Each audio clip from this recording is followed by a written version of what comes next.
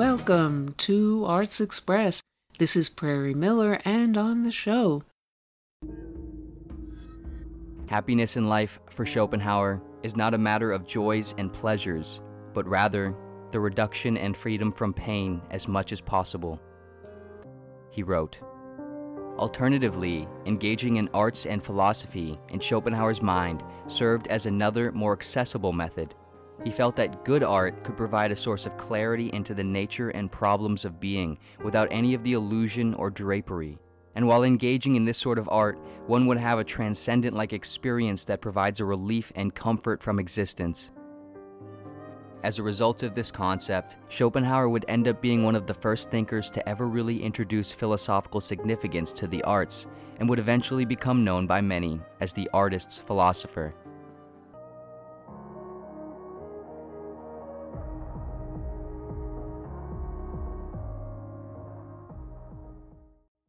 And those were thoughts from the writings of German philosopher Arthur Schopenhauer, whose brooding reflections continue to resonate today, and which we'll explore on this show with an excursion through his work and influences in our Arts Express screening room.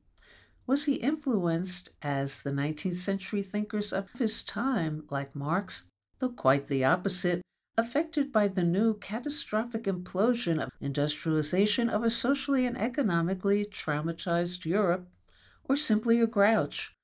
Stay tuned to find out more.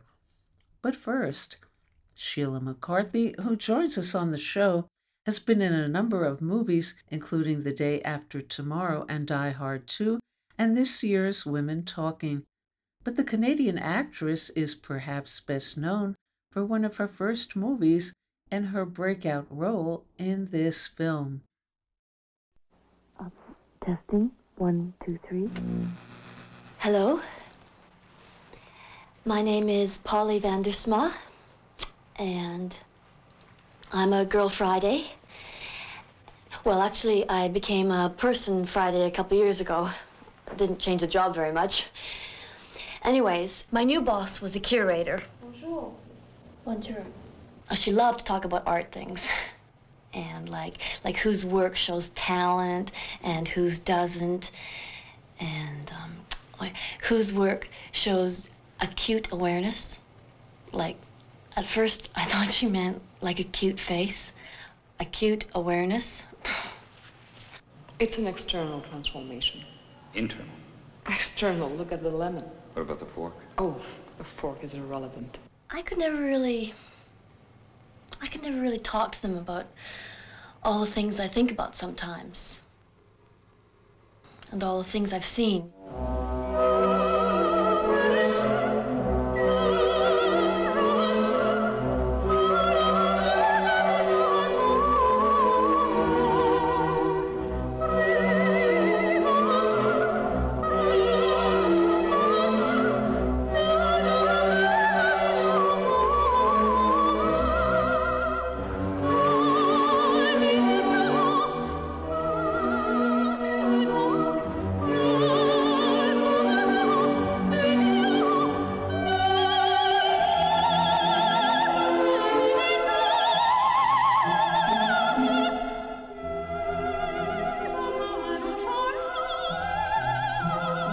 Gosh, sometimes I think my head is like a gas tank.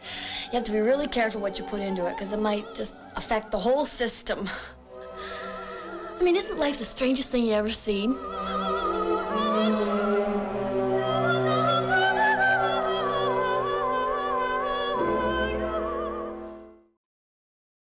And Sheila McCarthy joins us to talk about the enduring impact of Patricia Rossema's I Heard the Mermaid Singing and in her own life, and her current starring role in Women Talking, as the women of an isolated rural community engage in distressed dialogue about the dangerous, violent men of their community and whether they should fight back or flee. There's a lot going on in this tense drama, including the notion of politically charged conversation and how women talk to one another when men aren't around. And what McCarthy had to say when I presented one question to her that she said she's never been asked. First, some scenes from Women Talking, then Sheila McCarthy. Do nothing. Stay and fight. Leave.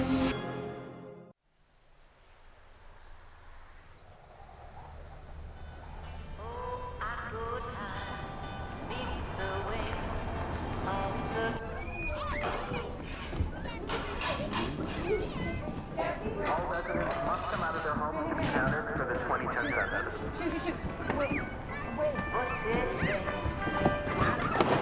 Please come out and be counted now. Please come out of your homes to be counted for the 2010 census. Where I come from, where your mother comes from, we didn't talk about our bodies.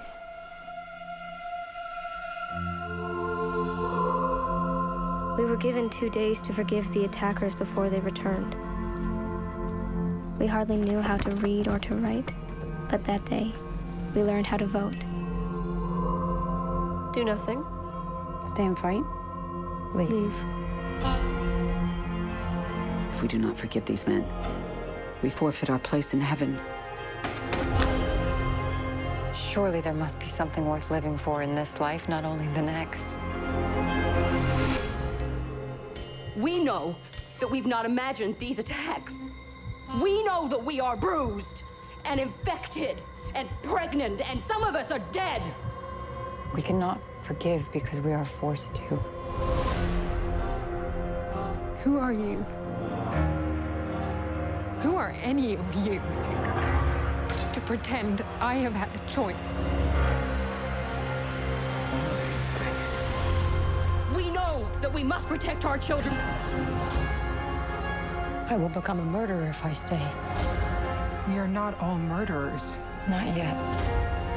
Men have taught the lesson of power to the boys, and they have been excellent students. But they are children, and they can be taught. Have we made a decision? Our choice will be your future.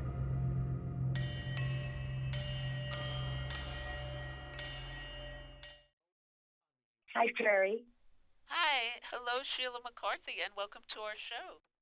Thank you. Okay, what was it about Women Talking and this story that inspired you to become part of this production? I would say my initial inspiration was the opportunity to work with Sarah Polley, who, as a fellow Canadian, I've been very familiar with for years and years. I played her mother in a movie, and I was in her series, the series Avonlea, with her. And I've always been inspired by her choices and her ability, just as an artist. The idea of being able to work with her as a director to actor was, an impossible thing to ever even think about not doing. So, and we Zoomed together initially, and that sealed the deal for me. And what can you say about portraying Greta, figuring her out and getting inside her head? Well, I had read the book when it first came out with the book club, and it's a very dense, complicated book, and I was, I never for a moment thought, oh, this would be a movie. That wasn't where my mind went. All the characters seemed so rich and different, but I thought, wow, this is just, women talking. What kind of film would this be? But what I really loved about Greta was her sort of gentle, persuasive humor, her wry wit, and her, I love characters that are allowed to be, use their wit to get what they want. And I think, Greta, being one of the sage elders of the colony, it was just used to a great advantage in the film. And I love the idea of really harnessing listening in a film and being part of such an incredible group of women deciding their fates. And Greta just seemed a really wonderful puzzle piece amongst all that. And how would you say this concept of women talking contrasts with, say, men talking? Contrast. Well, it's funny. My husband and I joke. We said the men talking would be the Game would be on, and they'd be sawing something. Oh my God, that's a really difficult question. I don't mean to make light of it, but because I know some incredibly serious men who love to talk. But I think the difference in this is that these women who have had no voice their entire lives are finally allowed a voice. First of all, to vote for the very first time in their lives, which I always find an incredibly moving thing to do myself. And then moving further into that their conversation is so eloquent and so much part of the faith story. People have asked, how could these women talk so intelligently when they're illiterate? And I thought, no, it's a different kind of illiteracy. But I think that, I would think that men could share in a conversation like this, absolutely, for sure. If they had stakes like this of do or die. I think perhaps the only difference is that, and maybe this is inbred in the culture of these particular women, is an incredible patience to hear, to listen, to take their time, even though there is only 48 hours to make this, are we leaving or are we staying decision. That perhaps is a female, might be a female trait. Now, there's also the dynamic we see here of women talking differently when men aren't around. What are your thoughts about that, whether in this film or in your life in the real world? It's so true, isn't it? I mean, my sisters were over yesterday and we were sitting around, and every time my husband walked through the room, the conversation changed. Yeah. It's a different tone and topic altogether. Not that we're talking about them necessarily. It is. That's the reason when you're at dinner parties, often it's the women end up at one end and the men end up at the other. We are just different beasts when it comes to that. And that's, it's not. I'm not being critical of that. It's just a different conversation. I guess there's just wavelengths that we understand about each other that perhaps men don't. Yeah. And what are your thoughts about what transpires in the film and relates to society out there in the present time? Well, we've been asked that a lot. I mean, in the current situation in Roe versus Wade and, the abortion debate that you're having, this movie is just really representative of I guess, the dream and the possibility and the hope of what can happen when women begin a conversation. And I use the word hope with a lot of importance. I think that that's the takeaway from this film, and that the despair around us all is, it's a real thing. And so a film like this shows, women in incredibly dire situations with really, no voice in the beginning, have a voice by the end. And I just hope that people cherish that part of the film and take that. And I also, just in terms of individual people, not just the big, political landscapes, but for people who have had trauma in their lives and have had, not just women, but men, women, all genders who have experienced sexual abuse and verbal abuse and emotional abuse, that they are not alone. And I think that is really highlighted in our film, that once one person talks to another person, the landscape can change, and that we can move forward. And I know that sounds really simplistic, but I do think that takeaway of that we are not alone is a really important one. And what are your thoughts looking back on or watching your acclaimed and enduring film, I've Heard the Mermaids Singing? Uh, well, yeah, that, I am just staggered that that movie still resonates with people. And Oh, yeah. they recolored it and remastered it. It was at the Toronto Film Festival. And, I watched it, with a different eye. And I thought it still holds up. The themes and the texture of that film are still relevant today. And I really applaud Patricia Rozema, who wrote and created that, and had the really good sense to cast me in that part. I really fought for that, and really, it was a game changer for me. I'd come from musical theater and then theater, and it really had not been on sets very much. So, I look back on that and say, wow, I was so young and was so tired making that movie because we were up all night shooting. It was 18-day shoot made for $200,000. It was really, I never thought anybody would see that film. I really thought this is just, kind of out there. And I am it went around the world, and it's still going around the world, and people of a certain age still remember that. And I it's probably, one of the greatest parts of it I could ever play. And I loved Polly. I missed her when I finished it. So, Women Talking, 30 years later is doing the same thing. And, I've been, in this career for a long time, reinventing myself every 5 years. And it's just, now I just love it. I just think this is so much fun to be in something that's being recognized for something that's really important too. Like, I really think Patricia with Mermaids and also Sarah with Women Talking, these are pieces of art that I think have had some real importance on in the movie world. And how would you compare and contrast your female characters, Polly and Greta, in these two films as women each struggling for identity and their place in the world? That's a great question. I've never been asked that.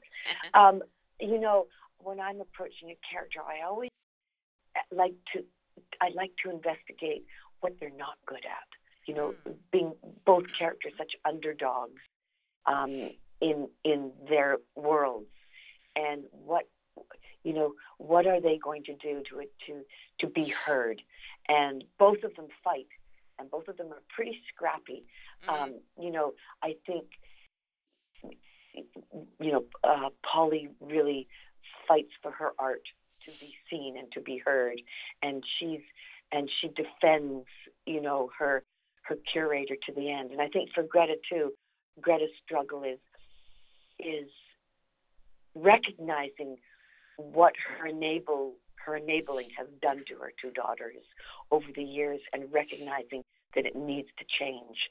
And that heartbreak is her challenge of, first of all, apologizing and recognizing that her voice needs to be louder. And I think for Polly and for Greta, both of them realize through their journeys that voices need to be louder, and it's okay, And speaking about Women Talking, what can you say about collaborating with your daughter, Mackenzie, on Little Black Dress, in which you star as well? Oh, well, I'm so proud of her. I really, I conceived of that idea, and then she took it a little bit further and directed me in it. And it was, sort of a low budget short film. And I saw her with fresh eyes. I thought, wow, she'd produced Orphan Black first, and then, what's the train that goes around the world movie? Snowpiercer. She produced Snowpiercer, but I think she's a director.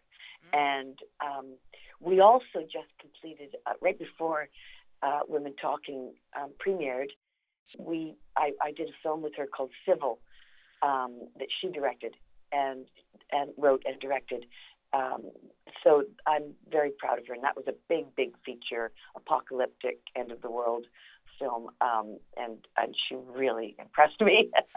It was really fun being on. People didn't know we were mother and daughter until one day she went, "Mom," and she went, "I mean, Sheila," and people went, "What? Is that your mother?" So it was just, when you see your children and you know, doing what they dream of doing. It's way better than anything I could ever do. And you know, I got to see her every day, which, you know, when your daughter's in her 30s and has her own life, you don't get to do that very often. I got to be with her every day, which was really fabulous. So I'm very proud of her. And you know, I keep saying to her, well, you have to, you know, hire me. I'm for hire. And what led you to and inspired your first venture in directing Russet Season, described as an offbeat apple that could change the life of a young woman stuck in a relationship with the wrong man? Well, it again was a short film. I've been directing a lot of theater and a lot of musical theater, you know, for the stage. But Russet Season was my first foray into directing film, and I thought, well, I've done a lot of it, and as long as I have a really good cameraman beside me, I can just fake it till I make it. And I thought, this is good. I can cut my teeth on something short. And the female actress playing the lead part was somebody I had taught, and it was just a love affair between us. So, and the script was wonderful, and you know, it was just a real love project. It was just great. I learned a lot. And, you know, I hope to do it again. And, you know, I went around to the festivals and all the short film festivals and did quite well. So that was, I just, you know, listened to my cameraman and said, okay, we could do that. And, you know, it's all the prep work beforehand that is fun. So we'll see if I do more. And any last word about Women Talking and what you hope it conveys to female audiences and to male audiences?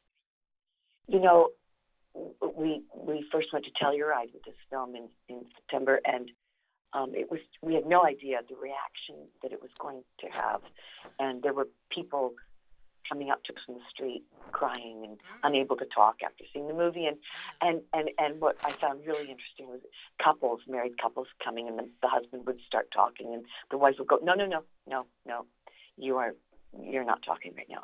I've got something to say. and families having, you know, dinner conversations after the film.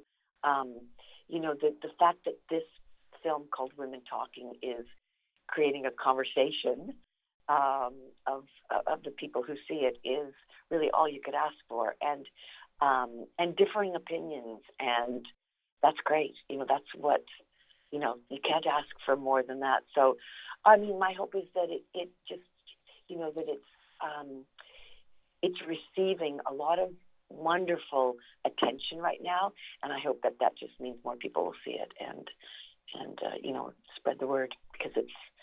I'm very proud to have been part of it, and you know, it's really it's a game changer in movie making because of the nature of it.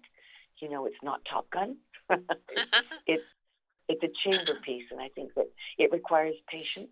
And in this world of no attention span and people just, you know, going a mile a minute, it requires a certain attention. You know, put away your phones and sit for 2 hours, and it's getting. And people seem to be getting it. So that's you couldn't ask for more than that. Okay, thank you so much, Sheila McCarthy, for calling into our show. Thank you so much, Prairie. I really enjoyed it. Great question. Okay, bye.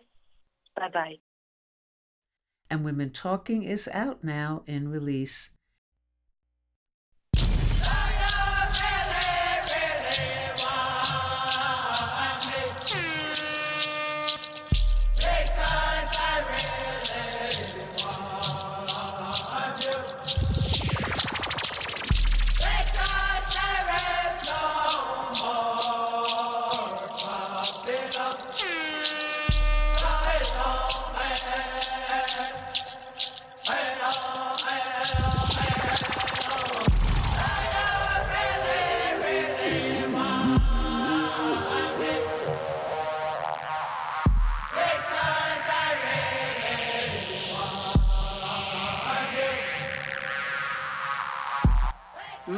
Hello, Arts Express. This is Adam Beach giving you a shout out, and I'm very much tied into my cultural identity and protecting that.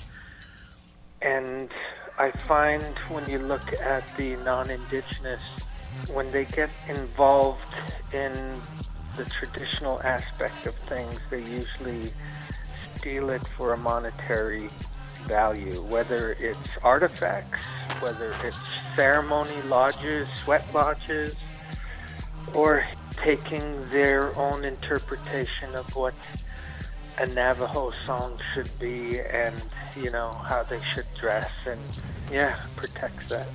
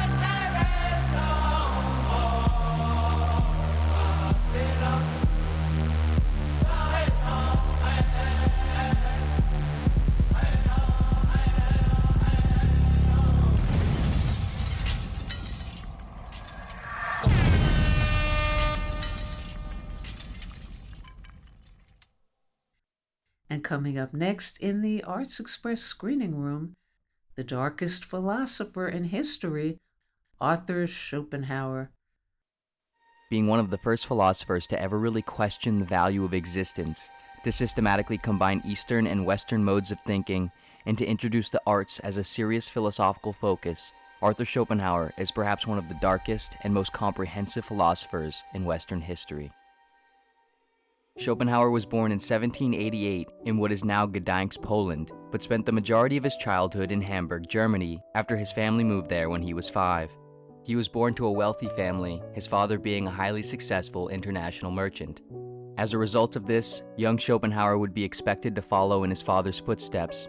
However, from an early age, he had no interest in business, and instead found himself compelled towards academics.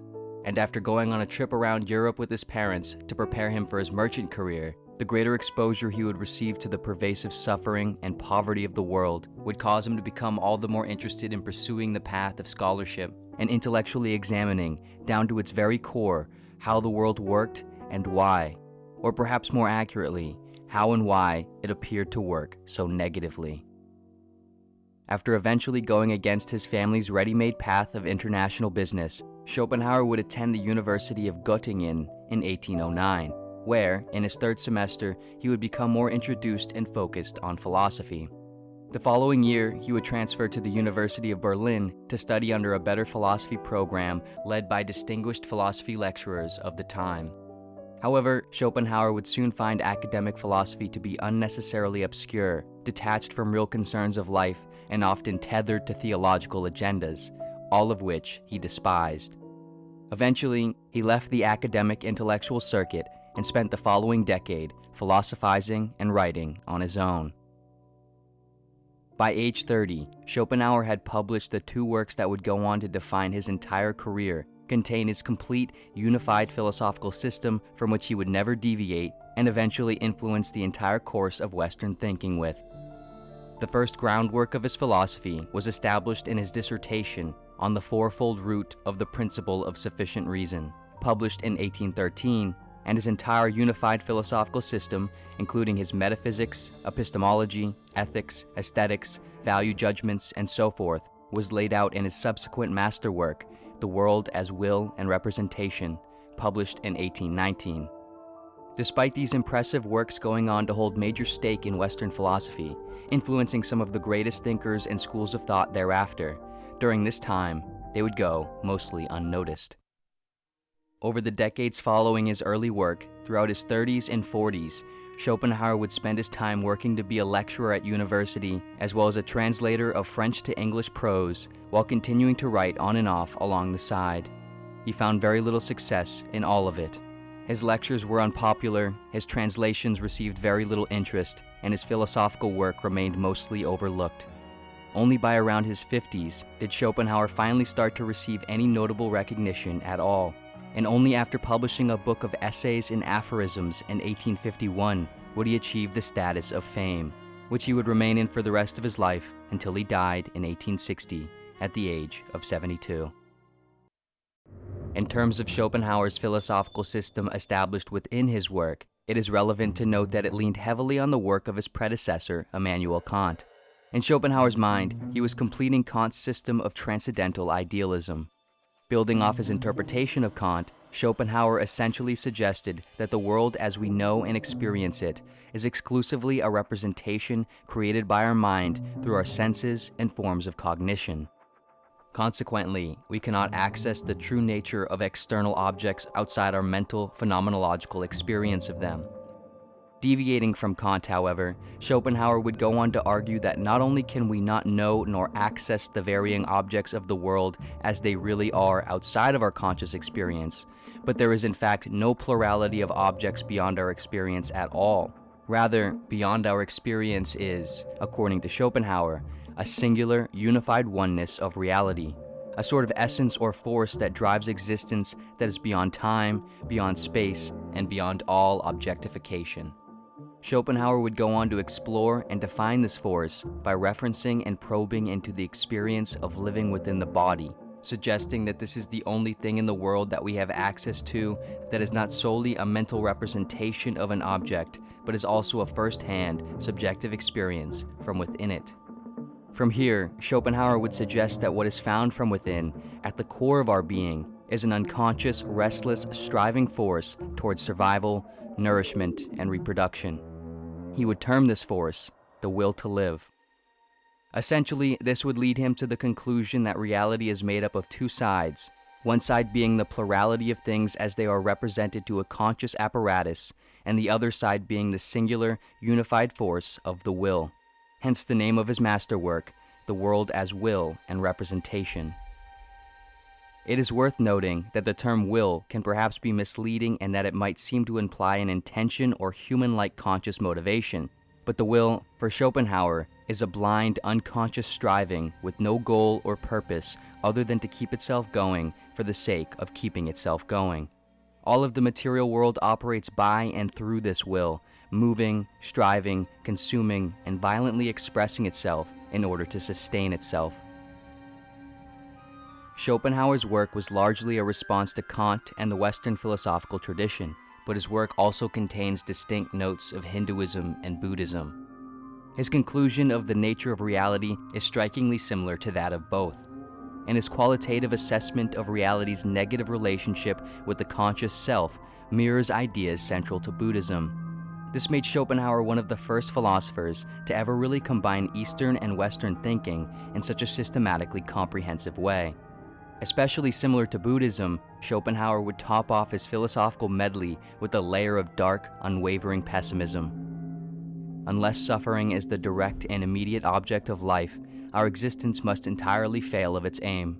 It is absurd to look upon the enormous amount of pain that abounds everywhere in the world and originates in needs and necessities inseparable from life itself as serving no purpose at all and the result of mere chance. Each separate misfortune, as it comes, seems no doubt to be something exceptional, but misfortune in general is the rule, Schopenhauer wrote. As a qualitative assessment of the nature of reality, he would describe the will to live as a sort of malevolent force that we, as individual selves, become victims of in its process of continuation, deceived by our own mind and body to go against our fundamental interests and yearnings in order to carry it out. Since the will has no aim or purpose other than its perpetual continuation, then the will can never be satisfied, and since we are expressions of it, neither can we. Thus, we are driven to consume beings, things, ideas, goals, circumstances, and all the rest, constantly hoping we will feel a satisfaction or happiness as a result, while constantly being left in the wake of each achievement unsatisfied. Human life must be some kind of mistake. The truth of this will be sufficiently obvious if we only remember that man is a compound of needs and necessities hard to satisfy, and that even when they are satisfied, all he obtains is a state of painlessness where nothing remains to him but abandonment to boredom, Schopenhauer wrote. As the best possible ways of sort of escaping and dealing with this, Schopenhauer would put forth two primary methods. One, engaging in arts and philosophy, and two, the practicing of asceticism, traditionally being the deprivation of nearly all desire, self-indulgence, and everything past the bare minimum. In this latter method, Schopenhauer felt that by denying the will from being fed, so to speak, one would turn the will against itself and overcome it. However, he also recognized the sheer difficulty of this for the majority of people and suggested the average person should simply make their best efforts towards letting go of ideals of happiness and pleasure, and rather focus on the minimization of pain. Happiness in life, for Schopenhauer, is not a matter of joys and pleasures, but rather the reduction and freedom from pain as much as possible. The safest way of not being very miserable is to not expect to be very happy, he wrote. Alternatively, engaging in arts and philosophy, in Schopenhauer's mind, served as another, more accessible method. He felt that good art could provide a source of clarity into the nature and problems of being without any of the illusion or drapery. And while engaging in this sort of art, one would have a transcendent-like experience that provides a relief and comfort from existence. As a result of this concept, Schopenhauer would end up being one of the first thinkers to ever really introduce philosophical significance to the arts, and would eventually become known by many as the artist's philosopher. Of course, throughout his work in general, Schopenhauer makes large, often unprovable, and unknowable claims about the nature of reality and the value of existing within it. Some of which is validly constructed and worth considering, but some of which is likely not. Ultimately, any attempt to define and assess the side of reality beyond logic and reason through systematic logic and reason is perhaps paradoxical in a way that is beyond repair.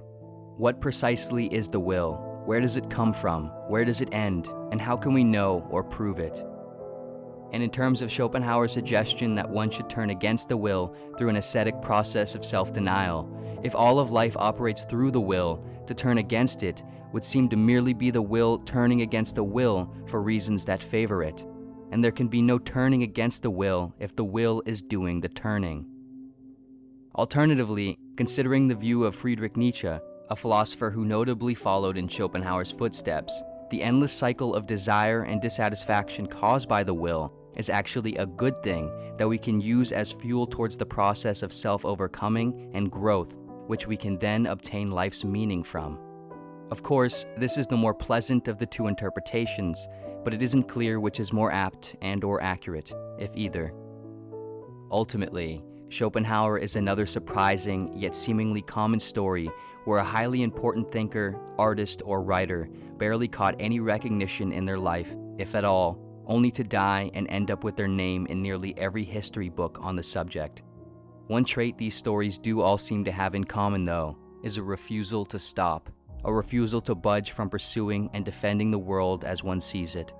Schopenhauer never deviated from the philosophical system he created in his 20s and never stopped confidently working to build upon it and reinforce it throughout his life, despite the world seeming to suggest to him he should do otherwise. And yet, now it is hugely significant to the world that he did exactly what he did.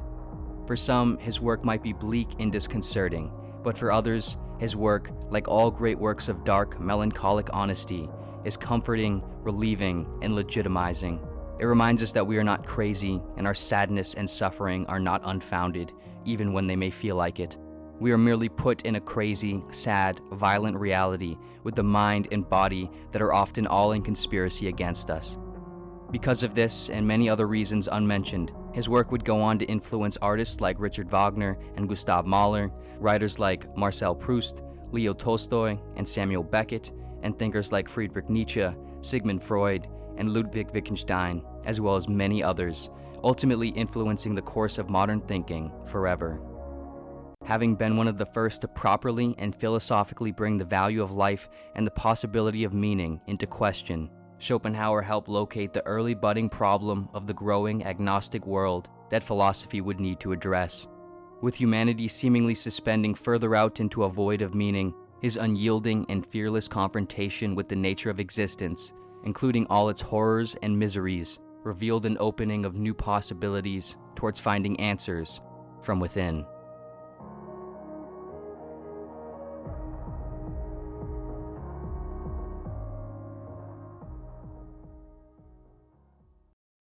And thank you, Pursuit of Wonder, which is our Best of the Net hotspot this week. And we'll go out now on Arts Express with Bro on the Global Television Beat, taking a look at past and present disasters and future trends. The business of streaming this past year, where the whole thing nearly collapsed. This is Bro on the Global Television Beat, Breaking Glass. Today's episode, Business of Streaming 2022, the one where the whole thing nearly collapsed. If the buzzword for corporate streaming in 2021, with life still centered online as COVID lingered, was expansion, the key phrase in 2022, with nuclear war looming, inflation and rising interest rates, deflating salaries, and climate destruction worsening, was retrenchment. The turnaround of what was once part of one of the last of the still thriving sectors of capitalist enterprise was so fast and so wide-ranging that in March, Netflix's rising subscription rates were still the toast of Wall Street, but by April, a one-quarter decline brought on a 35% loss of valuation as the company shed $50 billion in one day. The tech industry as a whole, and the entertainment industry is now a branch of that sector after the mass movement to online streaming during COVID, suffered huge losses, with the most stark of these being the crypto company FTX, which went in days from a valuation of $32 billion to bankruptcy, and which was described in court documents by creditors trying to reclaim their money as a Ponzi scheme, with $8 billion accidentally missing from the books. The 30-year-old owner, who at one point talked about buying Goldman Sachs, also contributed $1.5 million to the U.S. war in Ukraine, as well as bankrolling to the tune of $70 million, both Democratic and Republican candidates in the November election, and in that way, spreading the fictitious wealth around. The big three streaming companies, Disney+, Netflix, and HBO, have all sustained losses in both subscribers and market valuation over the last year, to the point where Wall Street has now made a shift and no longer values simple gain in subscribers, but instead is looking at the actual worth of these companies. That is, are they actually profitable? The answer to that is, of course, no. They are hugely in debt, and none of the streamers have as yet turned a profit. That is, they are part of the debt-driven, inflated U.S. economy as a whole, which is entirely dependent on the promise of the future and the willingness of investors to believe in that promise. All of which the social philosopher and political economist Karl Marx termed fictitious capital, knowing that these enterprises create no real worth or value for society. That's not entirely the case here, since each is in the entertainment business, which does create potentially socially useful products, in this case, serial series. The problem is the use value of these products, that is their potential to improve the lives of those who consume them, is always tempered, mitigated, and often corrupted by their exchange value, that is how many people they reach and new subscribers they appeal to, and how that boosts the market value of the company. At the beginning of the streaming era in the 2000s, a high price was put on quality TV, as showrunners carved out a place for more sophisticated, intelligent, or complex TV, which replaced the morass of cheap-to-make reality TV. But as the bigger players entered the arena, they have brought with them an increased emphasis on the profit motive of the streaming company, which has resulted in a reversion to past media formulas. Thus, we have new kinds of homogenization, where many of the shows which viewers often find unwatchable are simply designed to appeal to a faceless middle class, where crass consumerist values dominate. Just as in the television network era of old, but which is also still with us, when one series or genre happens to resound with some sector of the public, the streamers then rush to follow that trend and create their own version. With the success of Netflix's Emily in Paris, a high-end fantasy view through the eyes of a young female American associated with the fashion industry, of a Paris that looks nothing like that of the city today, but which appeals to viewers' dreams of the city, the second season of HBO Max's The Flight Attendant, seeking the same demographic, became even less than season one of a narrative and instead was a globe-hopping travelogue of its female heroine in fashion hotspots in the US and Europe. This is especially true of the fantasy genre, where each streamer has allocated more and more money to have its own in-house mega production following the success of HBO's Game of Thrones. HBO has its sequel, prequel, Throne of the Dragon. Disney Plus has its Star Wars franchise and the George Lucas fantasy version of that myth, Willow. Netflix, its medieval Witcher and superpowered Sandman, produced by Warner Television. And Amazon, its Lord of the Rings prequel and origin story, The Rings of Power. As the mutations proliferate, the originality of each series declines. The streaming backlash began in April after Netflix subscribers declined by 200,000 for the first time ever, in its 2022 first quarter report. The company lost 25% of its worth. In reaction, as is happening in all quarters of the tech industry, the company laid off 300 workers and eventually 3% of its workforce. In addition, the streamer instituted advertising into a model where the company had boasted it would never do that and began canceling series it would usually renew, such as Glow and She's Gotta Have It. Mouse in the House.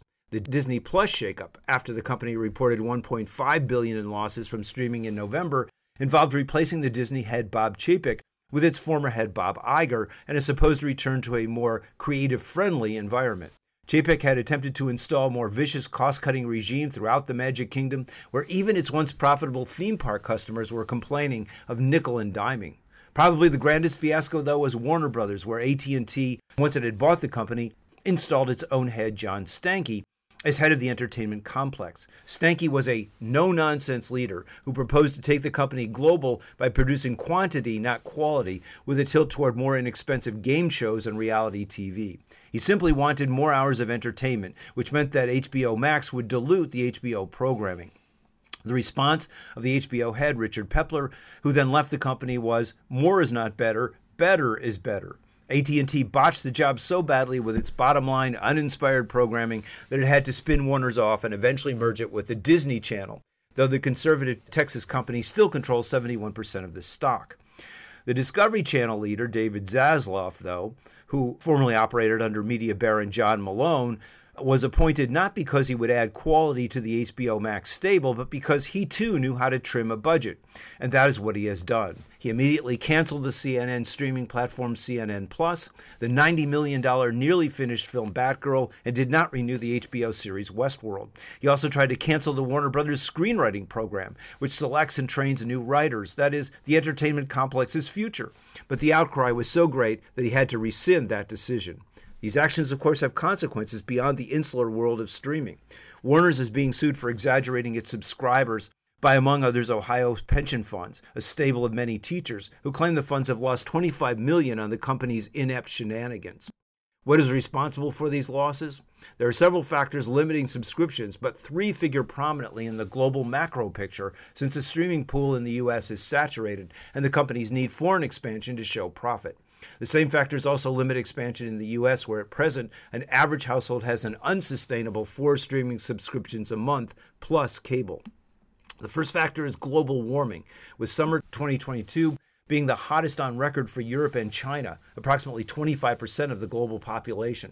Well, in addition, because of global warming, ordinary weather catastrophes, droughts, fires, floods, tornadoes, earthquakes, tsunamis, and volcanoes have increased in magnitude.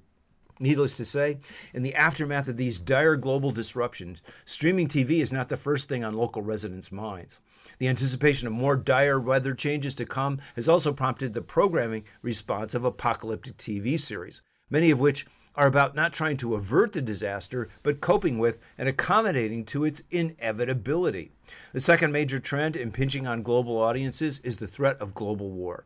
The disaster not only of the proxy war against Russia and the Ukraine, but also the anticipation of new global conflicts as the U.S. and NATO up the ante, and now also pursuing possible simultaneous wars with China, North Korea, and Iran, all of which make more likely the possibility of nuclear war, since most of those countries have nuclear arsenals, which they are potentially willing to loose if the U.S. continues its drive for regime change in its quest to return to a unipolar world in which it dominates. With the various embargoes on these countries, and especially that on Russia, European and global consumers who now must choose between food, shelter, and energy or electricity have less left over for streaming TV. Another result of these wars is the way the closing down of these potentially lucrative markets inhibits profits, such that one factor in triggering the Netflix crisis, which started this collapse, was losing 700,000 subscribers in Russia. This points to an overall emphasis, as in the collapse of the Weimar Republic in Germany, on the heavy industries of weapons manufacture and energy, that is, oil and fracking, with a corresponding de-emphasis on light industry, communications in this instance, which thrives in open rather than closed borders. In the Germany of the late 20s, the dominance of heavy industry led to fascism. Third, the inflation crisis is just the most recent in a series of global economic shocks that began with the collapse of the housing market bubble in the U.S. in 2007 and 8, which eventually spilled over into the European state debt crisis of 2009 to 12. COVID then exacerbated what was already one of the capitalist economy's periodic recessions, and which was then followed by the current inflation crisis as greedy owners coming out of the lockdown raised prices far beyond those that would cover their losses. Wages, however, stagnated, making consumers having suffered through the effects of these sequential shocks less likely to consider streaming a must. The way the U.S. tackled the problem, raising interest rates, which was then picked up by other central banks, increased the pain of those middle and working class audiences in the U.S. and beyond, who then found borrowing more difficult for the ever-accelerating costs of college, healthcare, and maintaining a suitable standard of living. A final factor is that as the streamers cut costs and as they homogenize product in a competition where each is afraid to distinguish themselves too much from each other, the initial creativity unleashed at the outset of streaming serial TV suffers, and people lose interest because the series do not speak to their lives, but rather accelerate in a frenzy of, as the French term it, entertainment or divertissement or diversion. That is, to put it simply, the series are not as good as they used to be. All is not lost. Those serial series which, rather than ignore, responded in various ways, some of them oblique and metaphorical, to how these crises affected their audiences. The future of corporate streaming, though, is most likely one of further retrenchment, with, for example, the Comcast Universal NBC streamer Peacock and the CBS Paramount company Paramount Plus in danger of drowning as audiences tire of an endless array of ever-cheaper series whose bread and circuses are what is offered to them as all around them Rome burns.